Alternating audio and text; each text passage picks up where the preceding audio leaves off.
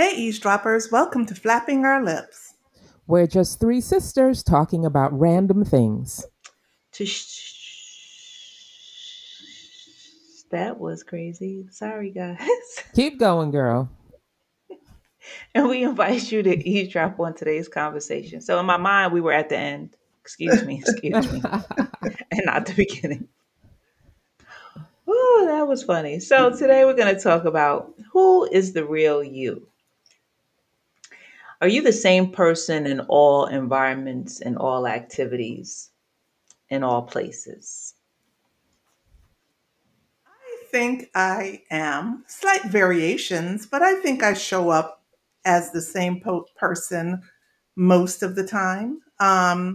Obviously, there might be one and two like different. Obviously, if I've showed up someplace where I really don't know anybody, I'm in an environment where I'm a little unsure. I probably am a lot more reserved. So I've been going through this understanding of my introverted, extroverted personality. I happen to think I'm an introvert, truly and truly, but I show up in public usually very extroverted. And if I'm in an unfamiliar situation, I am probably going to show up more authentically as my introverted self while I get the lay of the land until I figure out people, until I understand the dynamics of whatever it is, wherever it is I am. So I guess in that sense, I would say I basically show up as who I am always, whether it's the introverted me or the extroverted me, it's always just me. Yeah, I thought about this, and I think I'm generally the same person with the caveat: a time and a place for everything. I'm not gonna throw out, for example, some Caribbean terminology at work because most of the people won't understand what I'm saying. So there is that piece of me. Or when I worked at work, there were just some times when I would bring my lunch and I would opt not to have anything too fragrant because I didn't want anybody asking me no questions about it. So there are subtle adjustments that I make in terms of who I am, but in terms of my view and my perspective, and those are the same throughout. Now I might deliver it a little differently depending on the setting and with whom I'm talking to, but you're still going to get the same Kathy, just with, perhaps I won't be saying it the same way I would say to my husband or to my daughter or my son when I'm in the workplace. But by the same token, I wouldn't use the same. I wouldn't communicate necessarily the same with a bunch of girlfriends or with you guys. The same way that I would communicate at work. I do think that I do make some subtle adjustments to make sure that at the end of the day, I'm getting what I need out of that conversation or interaction or experience, however you want to couch it. I think that to your point, the real me is probably a very shy person. People, when I say, "Oh, you're shy," they're like, "You?" I'm like, "Yes, I'm really a shy person." They're like, "No, it can't be," especially at work. But at work, I have to show up very differently because of my position, who I am, and so I have to push myself to be this other person, which is not necessarily the real me. It can also be in personal situations that people don't think I'm shy, but I'm usually very quiet. I'm not the person who's talking a lot. I listen a lot. I digest a lot. I take in. I probably have a lot of conversations in my head because I have a lot of thoughts about what people are saying that I don't necessarily think need to always be communicated. So I definitely come across in at work probably very different because I have to be this person and I have to show up for my team in a way that I think in a way that shows that I support them. So I speak to each person. I have a very large staff, couple of hundred people. I know everybody's name. I know a little bit about everybody. No, but I have to push myself to get to that space. And if something, or if I'm not liking a situation, I'd still have to push past that. And that's not typically, if I was left to my own devices, I probably roll my eyes and suck my teeth and be out of there. But I can't do that because it's at work and I feel I have a responsibility in my role. If it's in a situation where I'm going to an event where there's people that I don't know, I'm going to be that shy person, and but I can engage in conversation. Or if I'm going to dinner with someone that I don't know, I can push myself because I've learned to master this craft at work. So I'm able to push myself and engage them in conversation, but I'm not really talking about myself. I'm really asking them questions about them and finding out and engaging them. It's almost like a salesperson. Probably I learned that from my husband. So engaging them and having this thoughtful conversation because I'm interested maybe in learning about them. And because I feel it's important to be a part of that discussion, especially if it's an intimate dinner. If it's a party, I'll look for who I know and be right there with the food in the corner and the drinks and okay with that. And if somebody comes over and talks to me, I'm open, but I'm not going to be the one who's extroverted and or initiates the conversation like, hey, thumbs up and all that. That's just not who I am. So It I sounds so really familiar. I really don't always show up as my true self. I really most times don't just because of the situation and what I feel I must do. That sounds a lot like me, to the point where I actually had so I took on this additional responsibility at work, and one of the senior leaders, he said to me, he's like, Kathy, you always have something important to add to the conversation. I wish you would say it sooner. And I kind of disagree with him, because I usually have something useful to say, because first I listened to what the situation was and understood the assignment, and then at some point I will chime in and say, well, here are my thoughts. I'm not going to reserve them, but I'm going to reserve them to the point where I'm talking from a place of, okay, I understand what this situation is. I don't have to be the first to jump in. I very rarely will be, because I do like to listen first.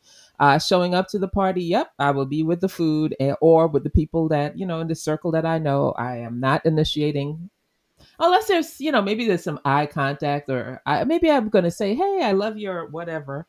That's about the extent of it. I'm always happy to engage, but I'm very rarely the initiator of that engagement. And yep, I'll ask a lot of questions and share only if people catch on and start asking me some pointed stuff. So I wouldn't say that all of those settings are not authentically me. I think they are.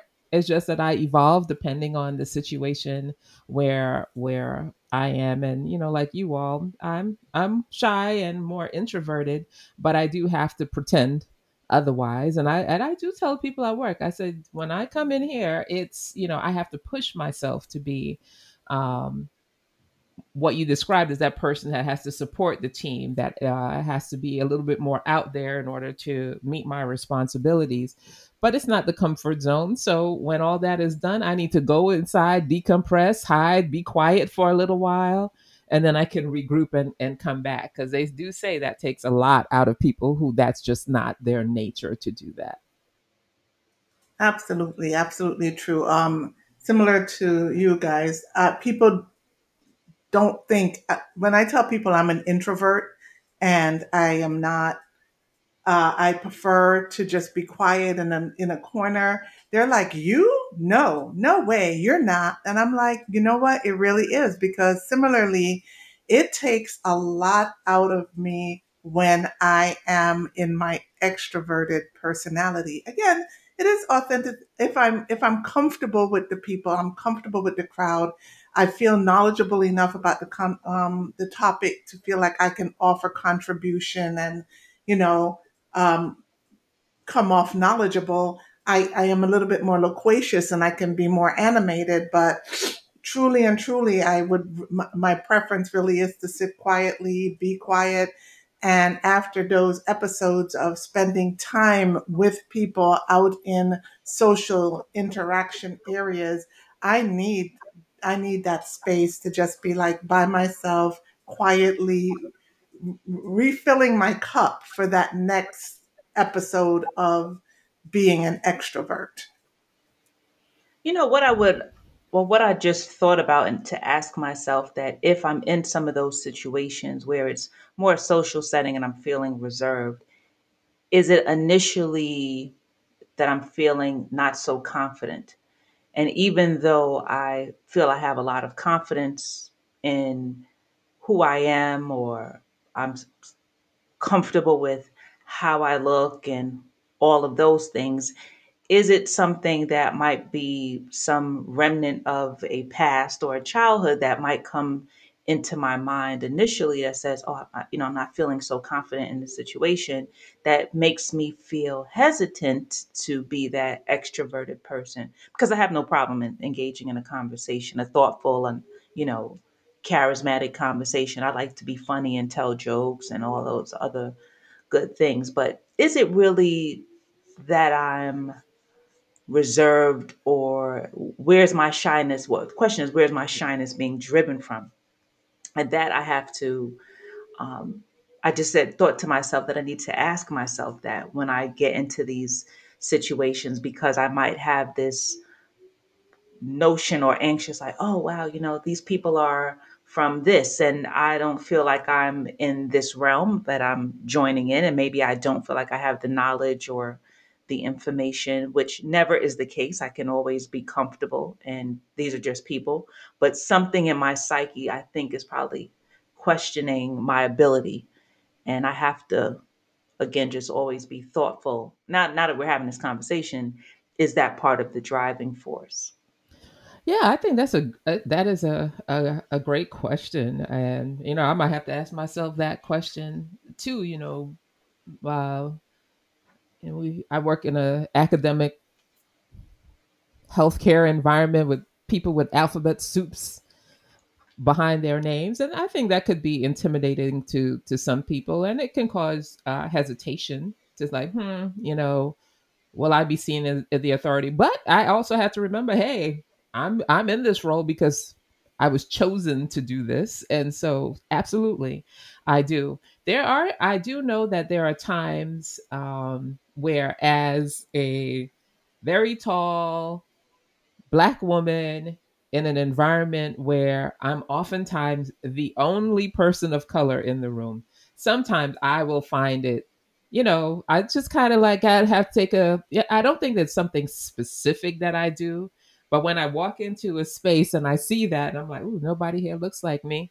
Again, there's like a mental preparation that happens um, in those environments. I will push through it, and but it is not as seamless as of a transition as when I walk into a space where it's diverse with lots of people with different background. I do think I prepare myself mentally for those situations where I feel just really different than anybody in the room, and I think I'm always still going to engage, but it takes a minute to start to feel comfortable in that space as well. So that's another thing that I thought about as I was listening to you all talk.